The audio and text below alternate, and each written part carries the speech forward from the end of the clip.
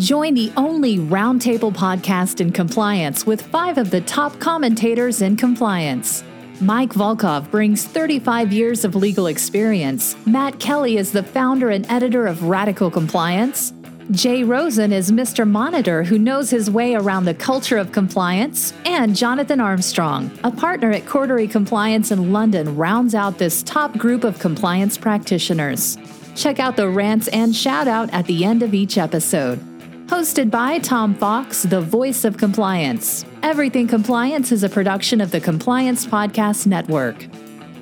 This is Tom Fox. Welcome to our special Insurrection edition of Everything Compliance. In this podcast, we have a true roundtable discussion of the events around the insurrection at the Capitol on January 6th, taking a look at it from a variety of angles, including the business response, the compliance response, the congressional investigation into the police response, the removal of Trump by impeachment, the broad view from across the pond by Jonathan Armstrong, the Twitter and Facebook and social media fallout. We have shout outs and rants at the end of this podcast. I know you will enjoy this podcast. It was live streamed, so you can check that out on Facebook, LinkedIn, or YouTube. Welcome, everyone. I hope you're going to enjoy this. We have Matt Kelly, Jonathan Armstrong, and Jay Rosen on this recording, and we're going to take up the events from Wednesday going forward. I think everyone knows that Trump incited a riot and insurrection at the Capitol. He directed his supporters to go to the Capitol and engaged in mayhem at the Capitol, leading to 5 deaths. So a very somber time for any American as well. So Matt, why don't you start off for us? Yeah, sure, Tom. So this is, by the way, exciting that we are actually broadcasting live here. Hence, I'm wearing a shirt for only the second time in the last 6 months. But I think that this is really going to lead to some difficult come to Jesus moments about corporate culture, ethics, and how large organizations are going to deal with this infection that Trump has unleashed into the body politic. I know a lot of corporations like to pretend that a lot of policy is separate from corporate life. That's not the case. Your employees have political views. They express political views. Political activists work at companies. They bring them in. So I think that, we really have to start to consider, what do you do with a certain strain of the population, around 35% of them, who are aligned with Trump and really are pushing these values that are antithetical to America and democracy. And it sounds corny, except really it's not. That the ethical values of the country are that foundation upon which corporations then build their own ethical values and everything else that comes from that, all of the corporate culture talk and the compliance programs and the policies we have to nurture large groups of people to certain standards of conduct and blah, blah, blah. All of it actually really does matter.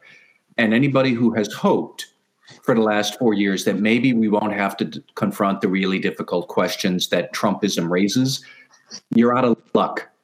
We are going to have to confront them. We have to confront them in very big, lofty ways about what Donald Trump does, what Trumpists espouse is either not grounded in reality, or to the extent that it is grounded in reality, it's not acceptable. It is not acceptable to think that white Christians are better than other types of Americans, which is a tenet of Trumpism, as far as I can see. And it is just not acceptable to create your own facts and your own theoretical beliefs about what the world is when they're not true. There was no effort to rig the election. There is no grand conspiracy with China and Hunter Biden and Venezuela and whatever other crackpot nonsense Trumpists keep believing. And we're going to have to stop tolerating and stop putting up with Trumpism and how it infects everything we do. That's the lofty part. And I have some very difficult practical parts that compliance officers might need to think of, because, as I said, we have a lot of these people running around now in corporations because they're employees. A lot of them, they seem to work somewhere, or they seem to interact with corporations, their customers, how do you deal with those people who are beyond the pale of acceptable American conduct, or really any sort of normal Western civilization conduct? Great example of it came on, I think it was Wednesday night, on a flight from Texas to the Dulles Airport in Washington, D.C., where there were a whole bunch of Trump supporters who were very rowdy and very disruptive on the flight. And a bunch of other passengers were saying, you have to sit down. You have to wear the masks. You can't shoot your Trump 2020 logo up on the ceiling and distract everybody. The flight attendants were saying that. And the Trumpers continued to say the rules don't apply to us. We can do what we want. What is an airline supposed to do about that? This was Delta Airlines what happened. And we could say, let's not allow Trumpers onto flights because they are going to be disruptive. How would you actually identify them in advance? That's the question where we start to get to how corporate actually matters. If we were talking about Muslim terrorists, we would know. If you show up with an Al-Qaeda headdress, if you are wearing some terrorist paraphernalia, we would say you can't get on the flight. TSA, go grab that guy, interview him, put him on a no-fly list. We would do that. That is a preventive control for international terrorism on flights. Well, what is the preventive control we're going to have to deal with for Trumpists and their proclivity for committing domestic terrorism?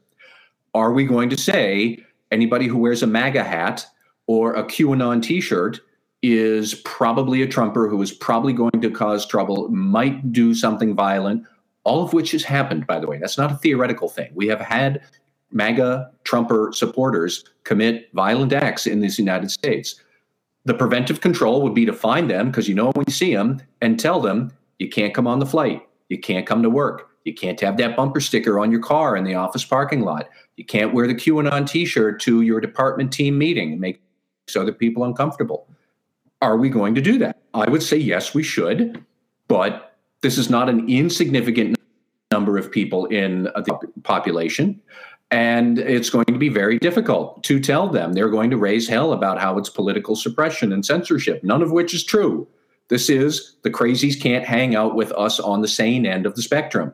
Get out of here. That's all it is. How would you codify that into a policy? How would you put disciplinary procedures into it? That's the sort of thing that we're going to need to think of. And then one last point, then I promise I'll let somebody else talk. And Jonathan, actually, this is going to tee into what I think you'd like to talk about. The social media platforms that have banned Donald Trump, and especially Facebook, who said they have banned him until further notice. What's the notice? What is the event upon which they will reevaluate Donald Trump and say, we're going to let him back on? What is the event? So actually, as we are recording this, Donald Trump is back on Twitter after being banned for 12 hours. Twitter said if he violates the terms of service again, we're going to ban him permanently. What are the objective criteria you would have to do that, to reach that decision? How are you going to build a process that is defensible in case this becomes a mess? Spoiler, this is going to become a mess because that is everything that Donald Trump touches becomes a mess. How are you going to structure evidence-based objective criteria for something that is so widespread and so also steeped in subjective opinion? That's something else that corporations are going to have to think about. Facebook and Twitter are going first. Anybody else who thinks that they're not going to be able to have to go through this, that you can avoid it, you're deluding yourself. This is going to catch up with all corporations sooner or later. Start thinking about it now. That's my soapbox. I'm going to get off for a while, but thank you for your time. I was going to make a point on the sort of almost what you might call the restriction of movement bit, and then I am keen to talk about social media as well. And on the first point, I guess the closest analogy I can give you is in the UK we had a problem with football hooliganism, maybe in the 70s, going into the 80s, and I guess the early 90s. And one time, I imagine it was in the 80s, my brother was beaten up in some football hooliganism, and the And the senior police officer in charge of that particular operation invited him in for a coffee. And my brother said, and he wasn't badly hurt, my brother said, oh, my brother's a law student, can he come as well? And to his credit, this senior policeman said, sure. And it ended up a bit of a lecture in how to police gang violence. And that's what we're talking about here, isn't it? And it is incredibly complicated. You know, if you look at some of these football firms, they were called in the 70s and 80s, the police would restrict their availability to hire coaches, for example. They'd restrict their availability to book train tickets in blocks, etc., etc. But we mustn't underestimate how resourceful people like this are. You know, they'll get to Washington in the trunks of cars. They will hire minibuses. They will go to they'll go to the Tyson's Corner and walk.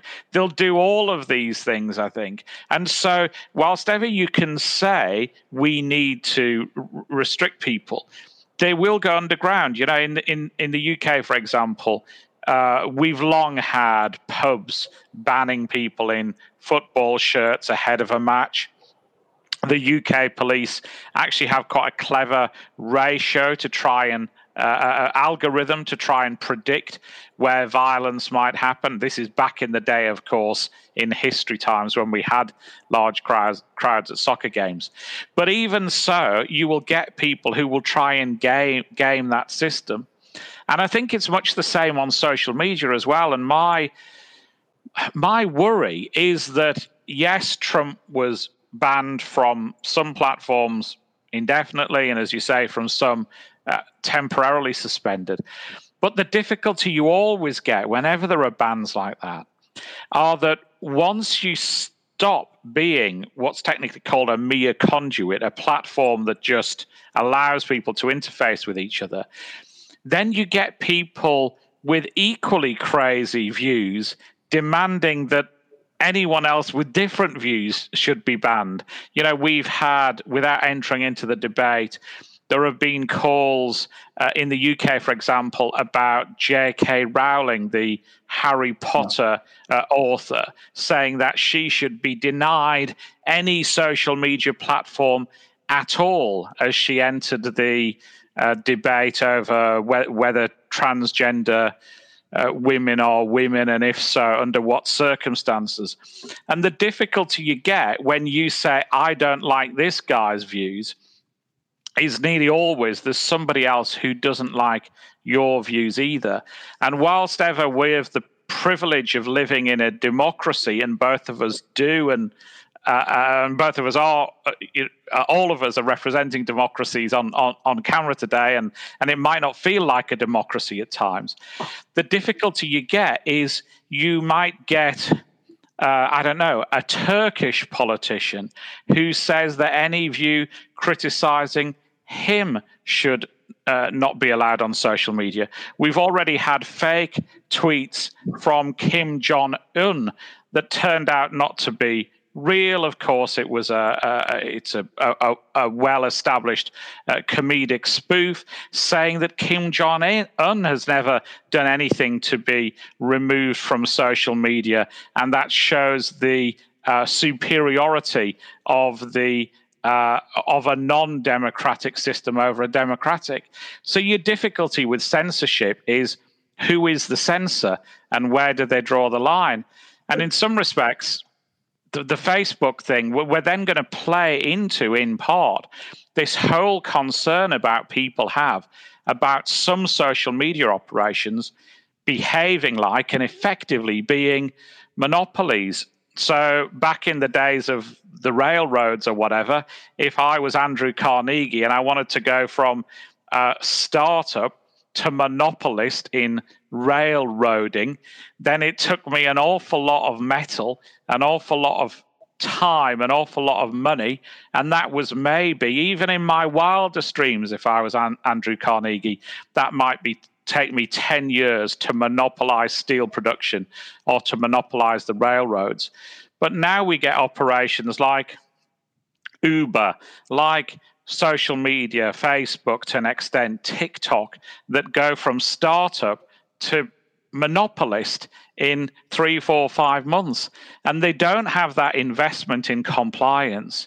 And they oftentimes don't have anybody who you might trust to take that decision that this guy's a bad guy and shouldn't have a platform, and this person's saying controversial things that ought to be said. So, I mean, I agree that there's a lot of unsavory elements of this whole thing, and I'm not defending them. I'm specifically not defending the abhorrent waving of Nazi flags, the Holocaust celebrants, you might call them, and this whole trail of weird and wonderful people that tagged on behind or were at the heart of it. Who knows? But I just suspect that for the world at large, it's a challenging point, and for compliance officers particularly it is. Most compliance officers are not equipped to referee views on, let's say, transgender issues, whether one employee's views are unacceptable versus another. And it's a challenging role for compliance professionals to become the referee on some of those decisions as well, I guess. I just wanted to call a point that I think is important to emphasize, is that we're going to hear a lot of this, I think, is talk about censoring certain people with political views. Companies do not censor. Corporations cannot censor. Only a government censors, and specifically a government censors you when it prevents you from saying something, not even when the government then punishes you later on for saying something. That's not censorship. But so when we talk about, are we going to censor people's views? Corporations are not censoring. Corporations are taking their ethical principles and applying them to the business partners they have. And you can say our principle is that we are all things to all customers who might come our way, and that's fine. But a lot of people will not accept that. A good example of what I mean is just this morning we saw news that the publisher Simon & Schuster has canceled a contract to write a book by Senator Josh Hawley from Missouri, who is one of the, frankly, I would say, collaborators with Donald Trump in this nonsense that the election was stolen. And he had a book deal coming out. Then comes his stunts on Capitol Hill and the attempted, whatever it was, you want to call it a coup. I do call it an attempted coup. So Simon & Schuster said, no, we're not going to publish your crap. You're nuts. And that is perfectly fine. It's perfectly legal. It's not censorship. It is Simon & Schuster putting its ethical ideals into very practical terms in a business relationship. And that's when I say, everybody who thinks, oh, this isn't going to catch up to my company, yeah, it is. And you have to be able to think about that.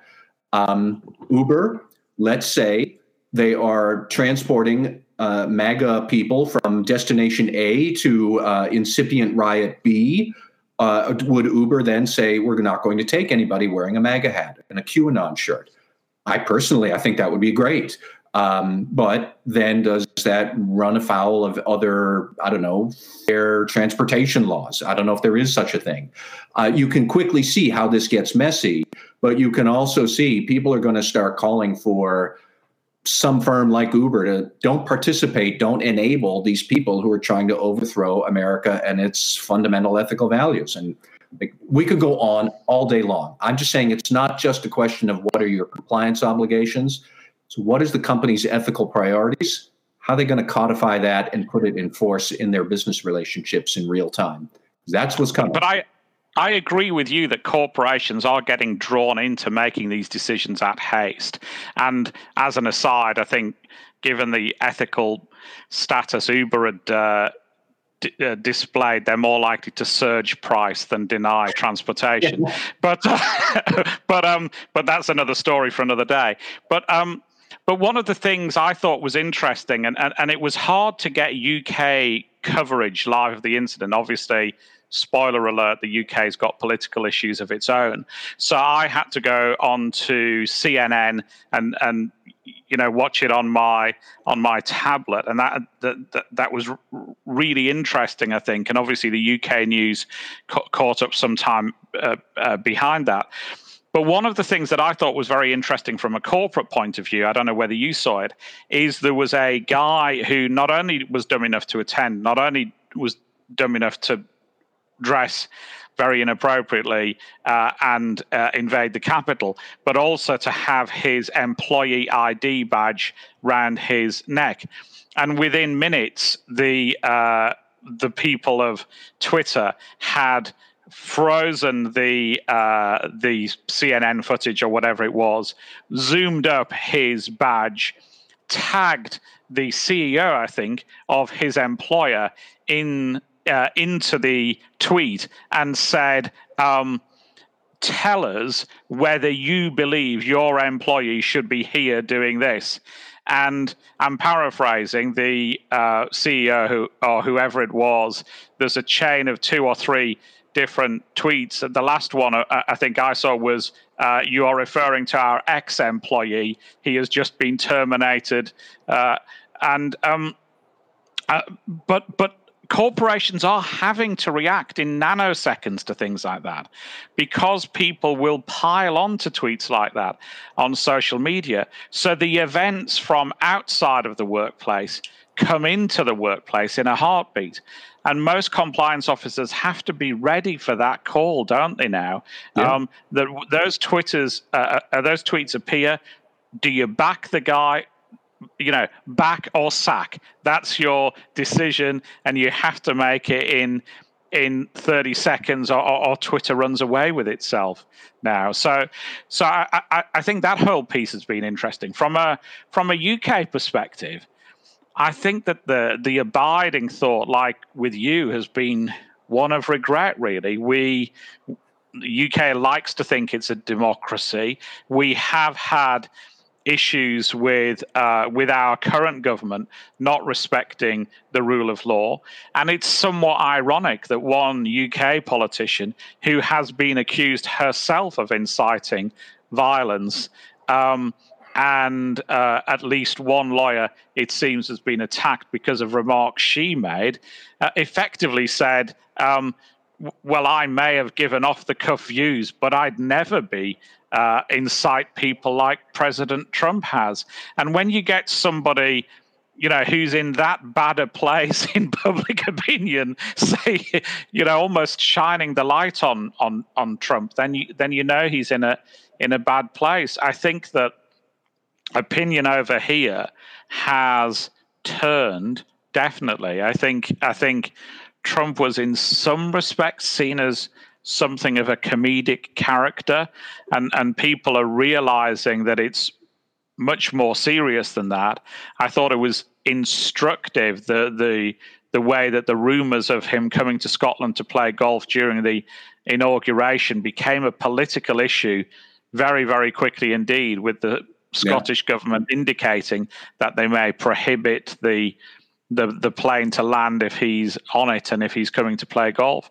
So I think that I think the public mood over here has certainly changed as well, and is that for the better? I mean, Europe has its own problems with right-wing politicians, from the Le Pen movement in France to the re-emergence of some neo-Nazi groups even in Germany, and it'll be and I don't think anybody is taking a holier than thou attitude over in Europe. I think it's a global concern that how do we deal with these things other than encouraging our politicians to be nicer and behave better and to yearn back to the olden days when you had a respectful disagreement rather than the type of vitriolic language that we've had from Trump. I mean, I guess just one other point I'd raise with you. We haven't seen much over here of the coverage of Giuliani, but I know people were wondering previously whether he was maintaining the ethical standards that would be required of him as a lawyer.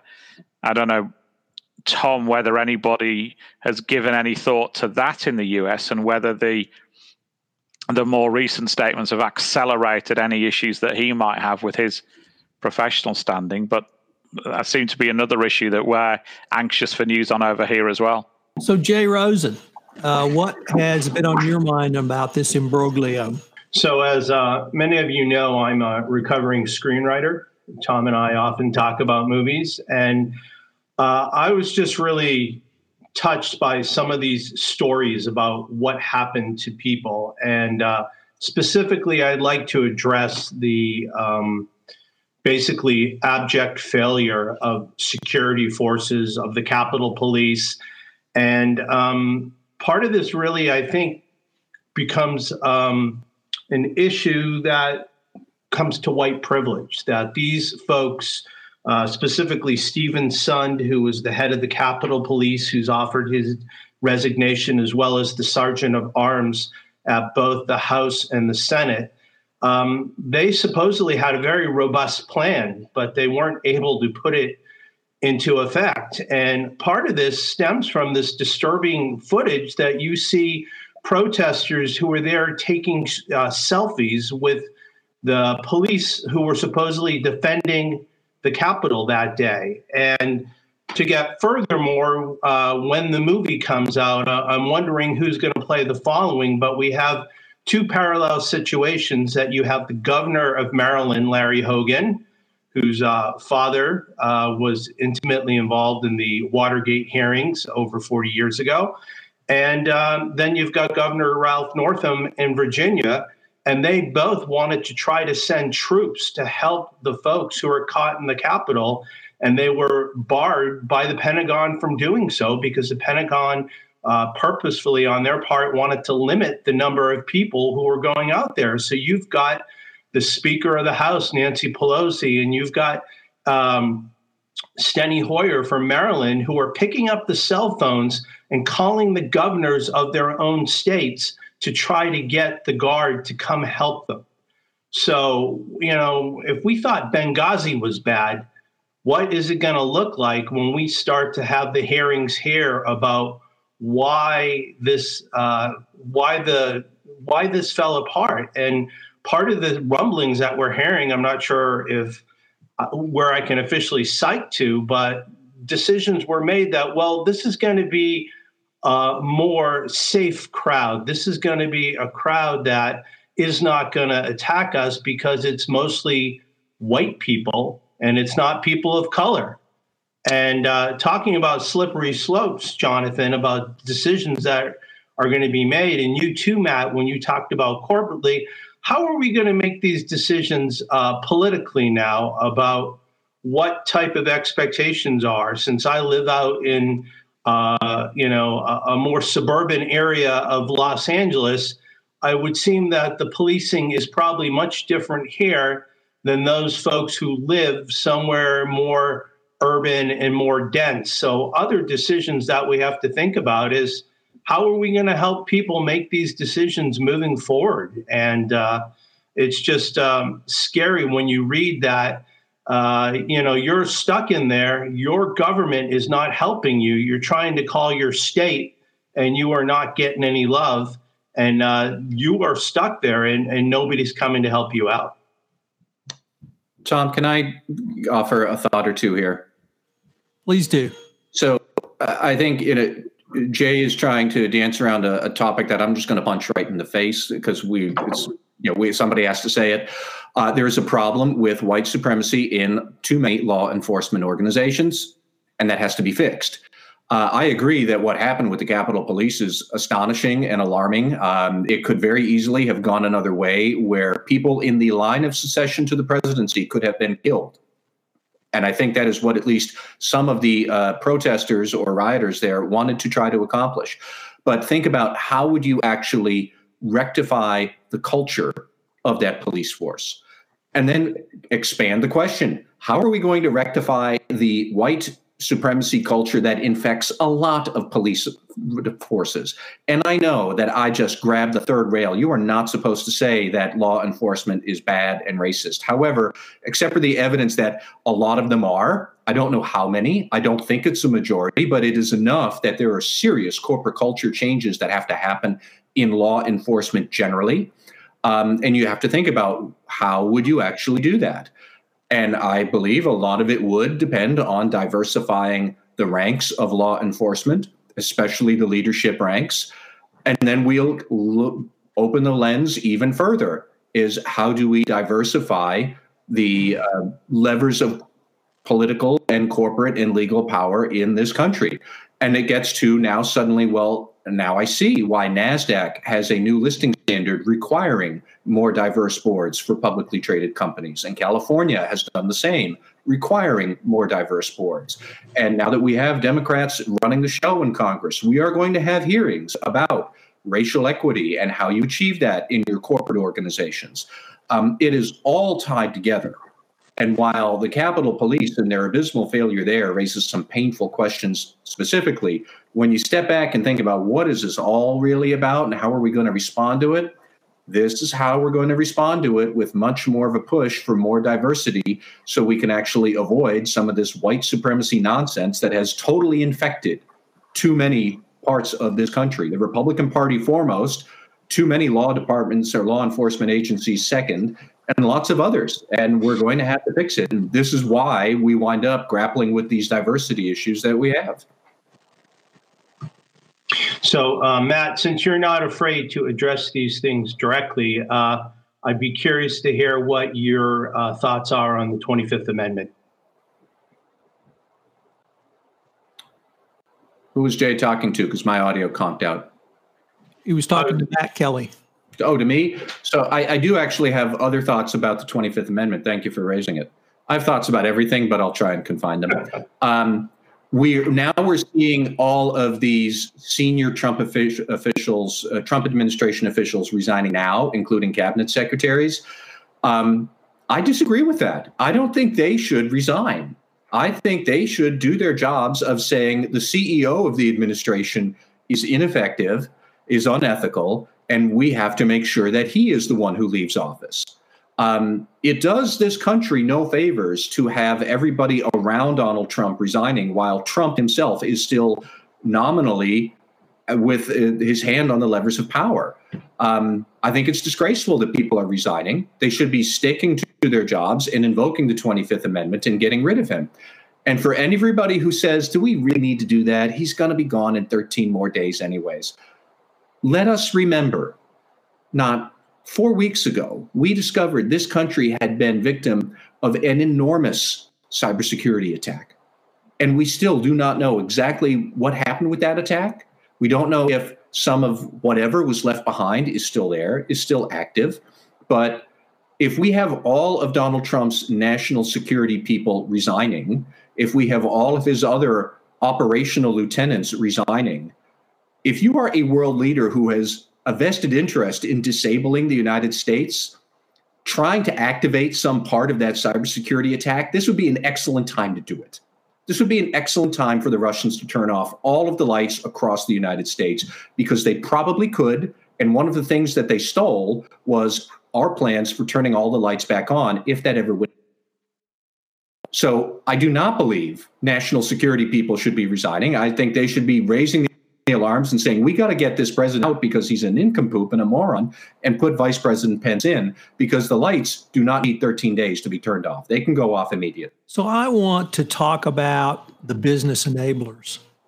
And I was struck by an Andrew Ross Sorkin column yesterday in the New York Times Deal Book, where he asked about the businessmen who have enabled Trump. Educated, smart, articulate, usually wealthy people who are willing to ignore his threats to democracy in the name of economic growth, racism, lighter taxes, access to power, or you name your poison. These leaders are touting their values and their social responsibilities, but they're enablers, and they've enabled Trump. So what should the institutions do around them? He called out Steve Schwarzman, the Blackstone Group co-founder, who was one of Trump's ardent backers and confidants on Wall Street. What should the pension funds and other investors who are doing business with Blackstone think about?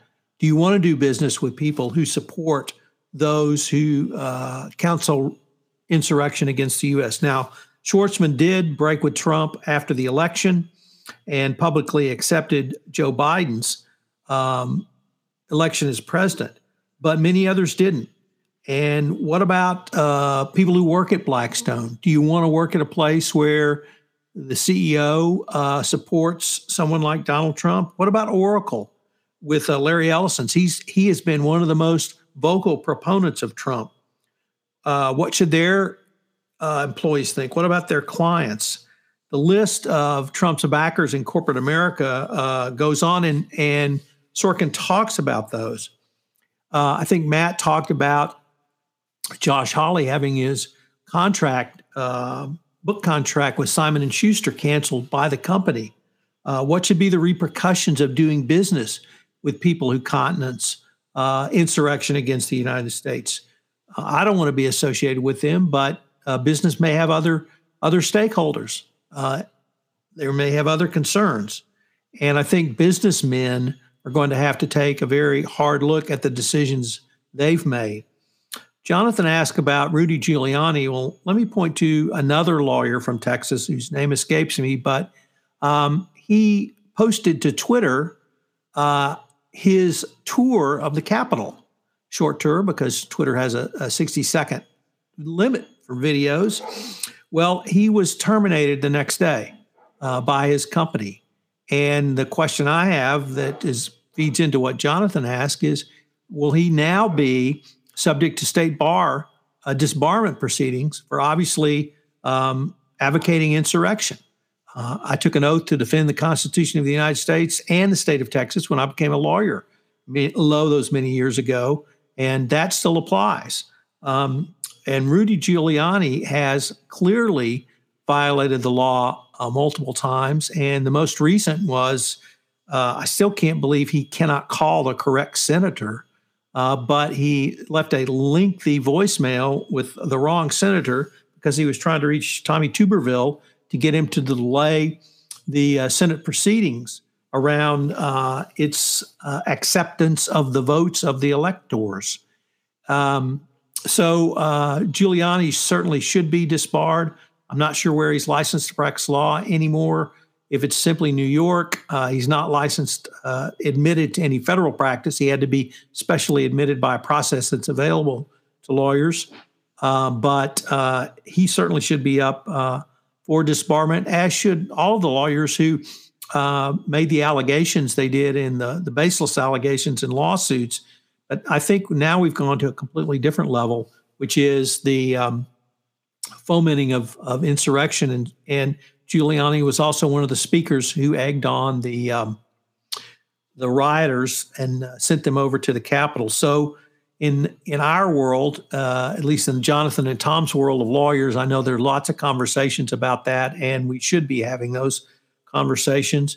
In the greater business world, there are a lot of questions, and a lot of questions that we're going to have dialogue with in the big picture. Whether we're going to now break down into two commercial units in the United States, pro-democracy and those who want to foment revolution, or something else. Are you going to still shop at Chick-fil-A or not?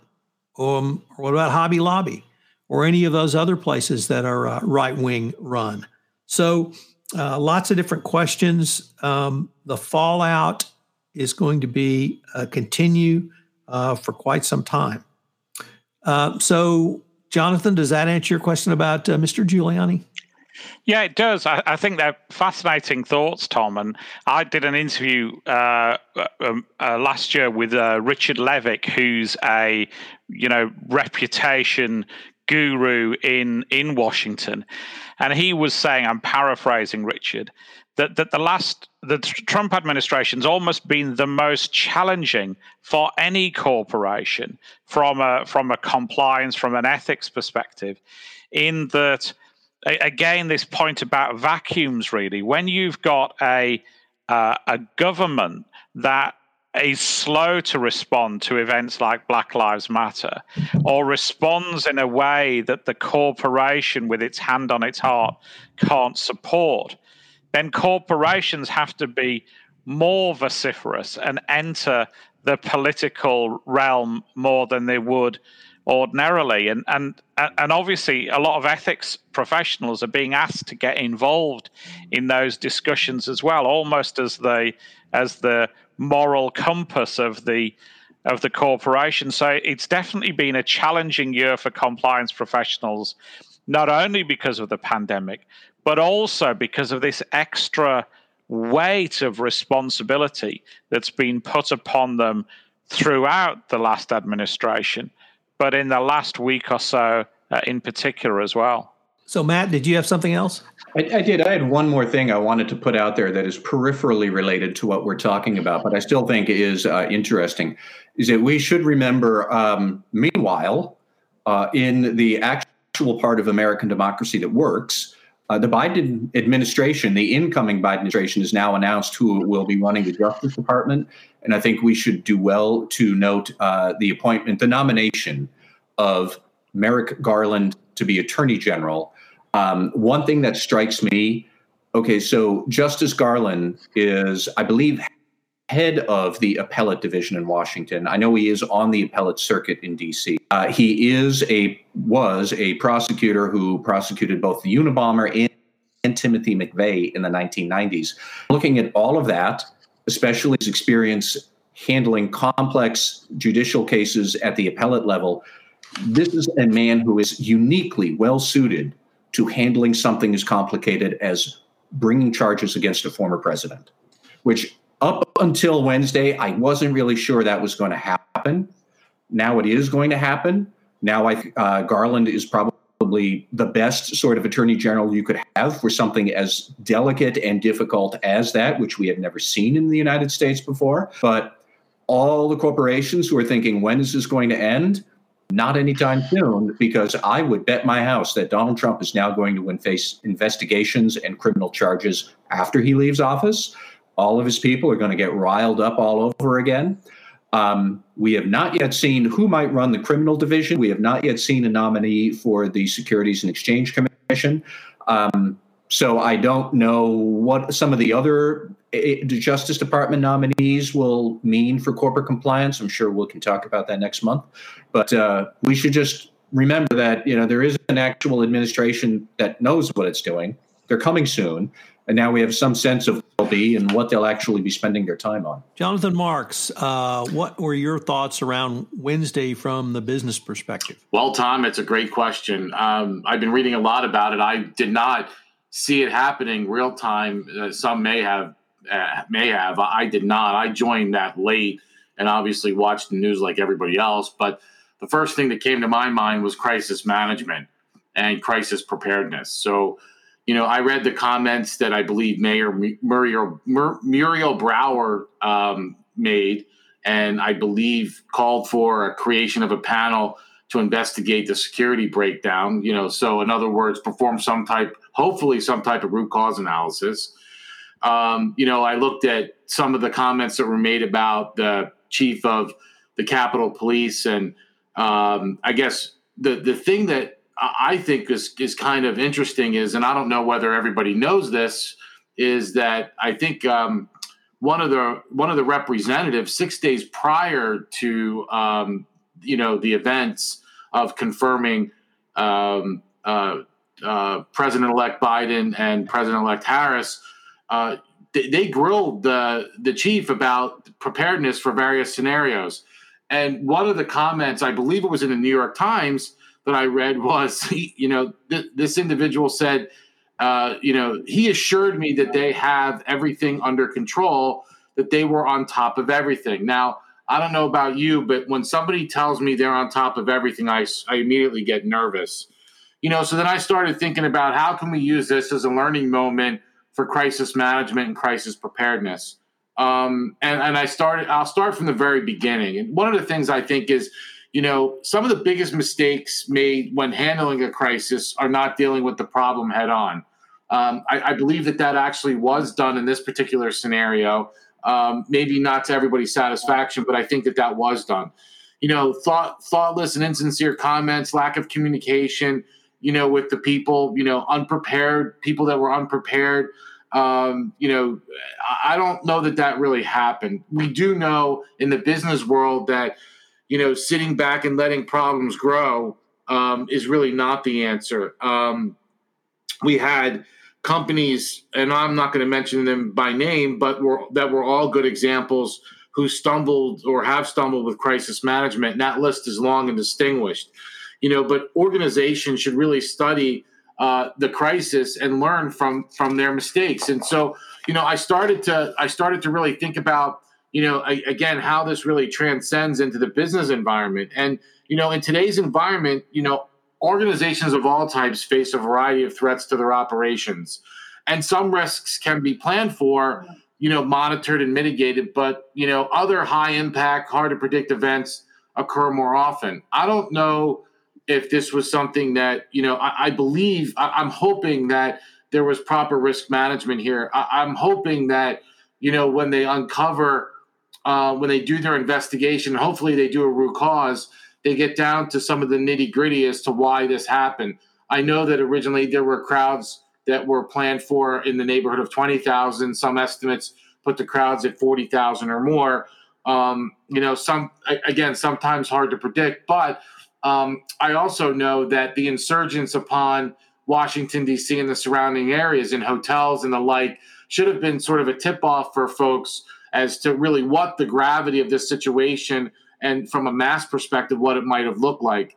So, and you and I both have been around some horrific corporate and organizational events, including the one we witnessed, this week. And I have to say, when the heat gets turned up, the leadership team, in my estimation, at least the police forces, this was a catastrophic security failure. They melted, like I say all the time, and my mom used to say to me, butter in a hot pan.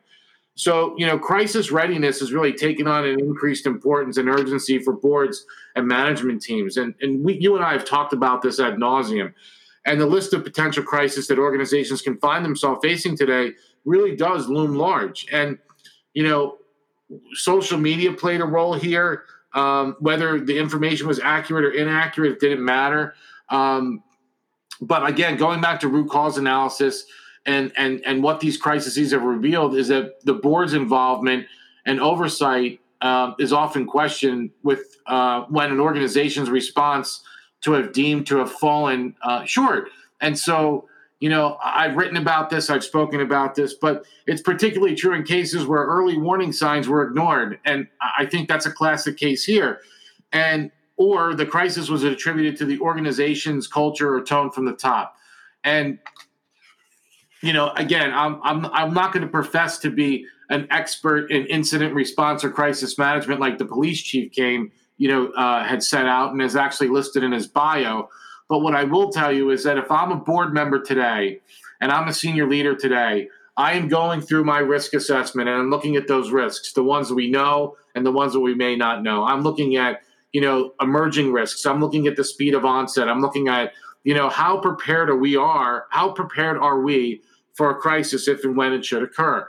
And the pandemic, might have been sort of a good litmus test for some, but a crisis like we experienced on Wednesday, which I and many others have equated to sort of the gravity of 9/11, is really should be a wake-up call.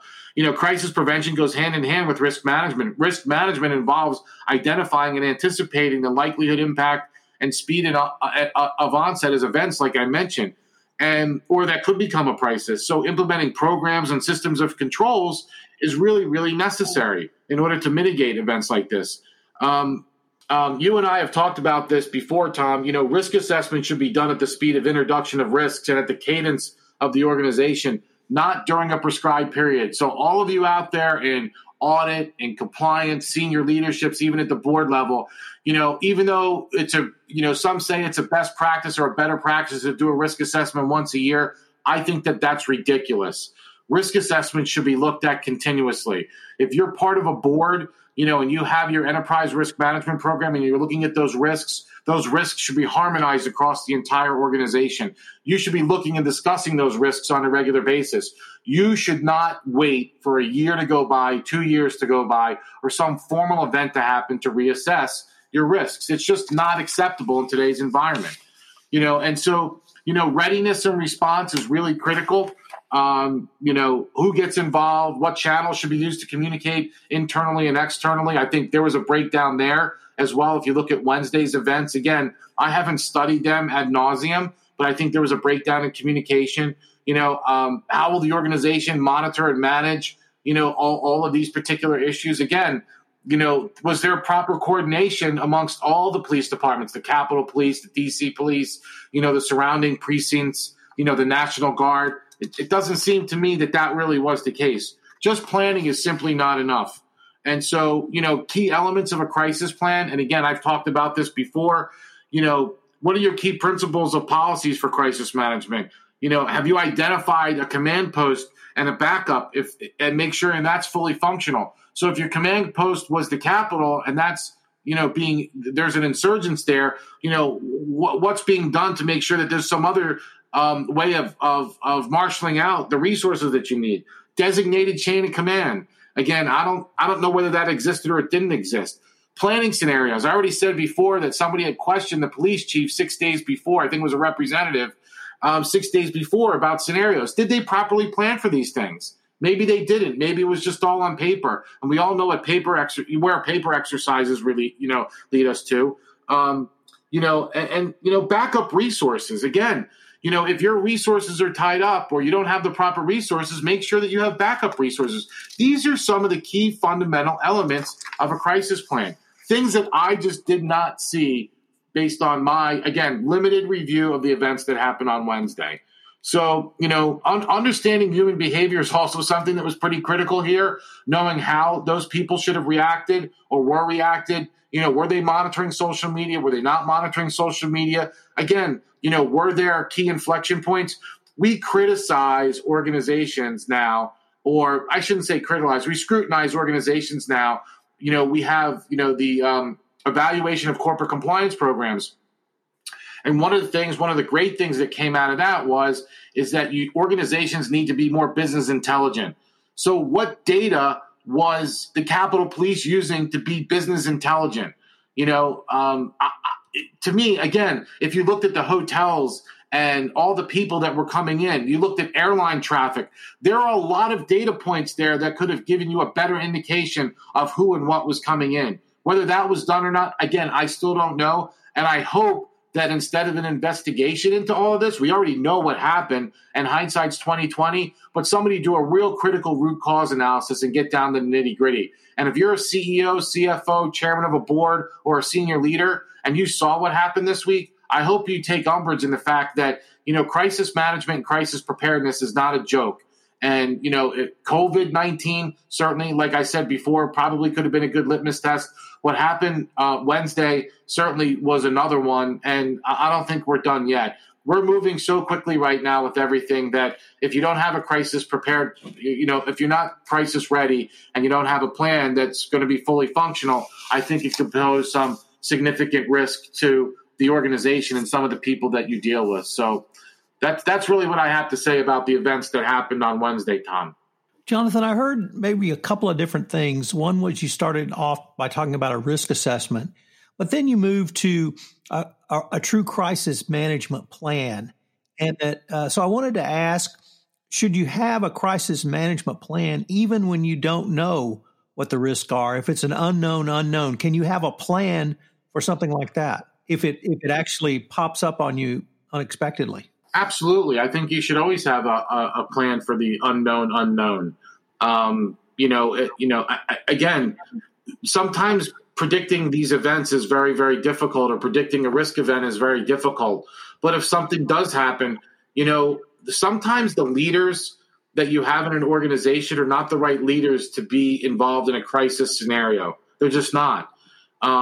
So that's why I think doing simulations, even though you have the unknown, but doing simulations and see how people act or react even if something you perceive to be not a risk and you make it into a risk from a scenario perspective is critically important. And so while I agree with you that, planning is important, and sometimes predicting for the unknown is somewhat, sketchy, sort of, so to speak.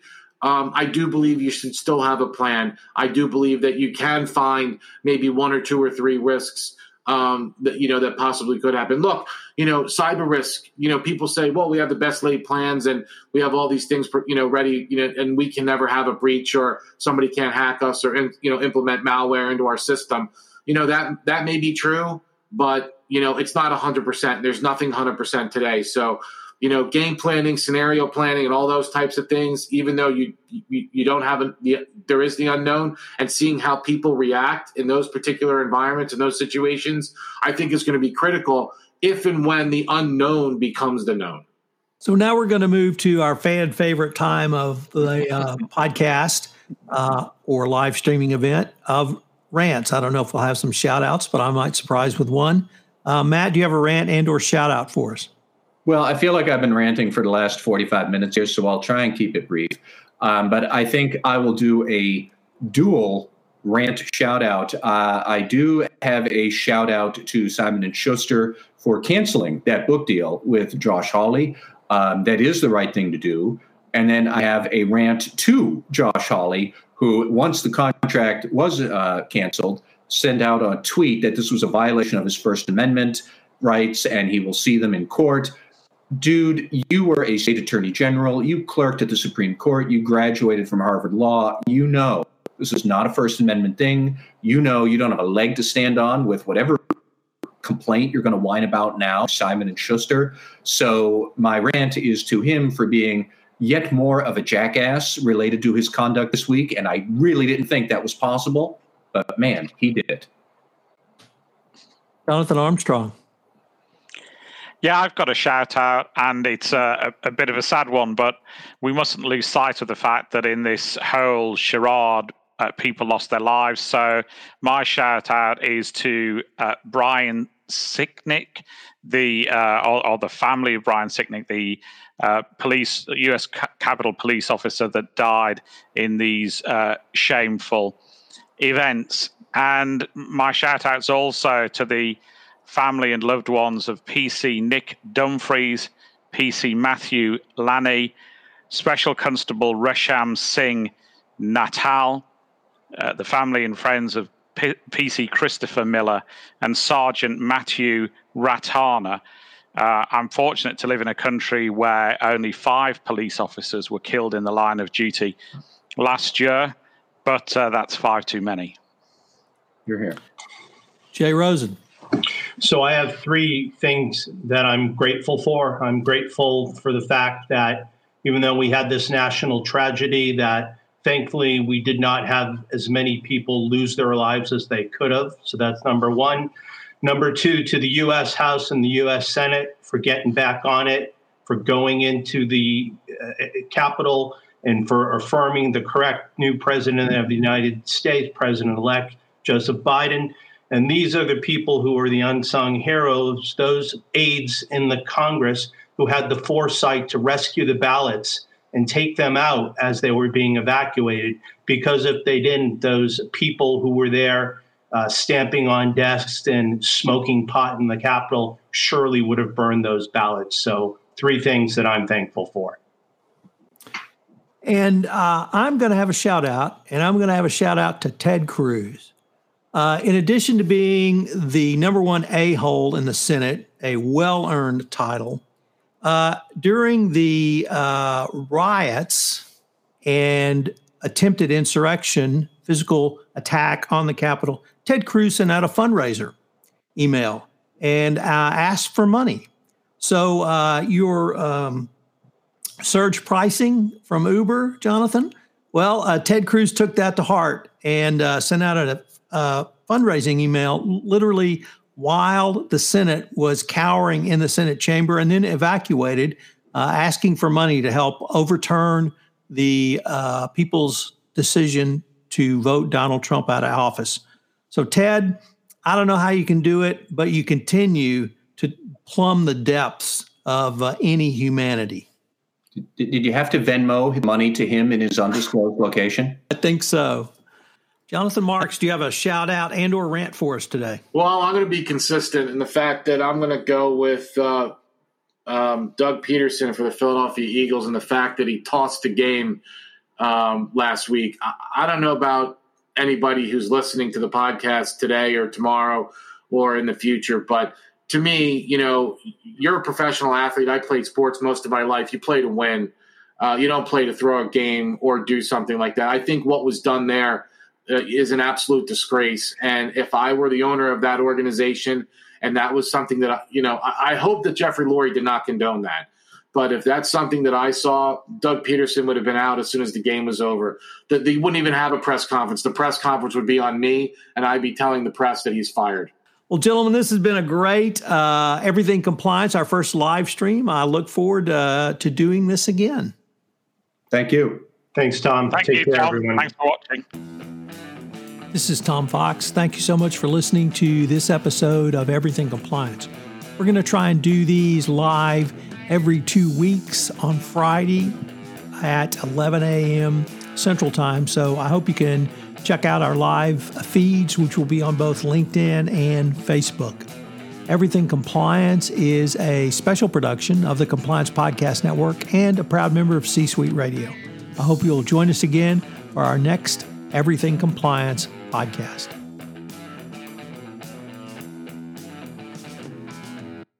This podcast is a part of the C-Suite Radio Network. For more top business podcasts, visit c-suiteradio.com.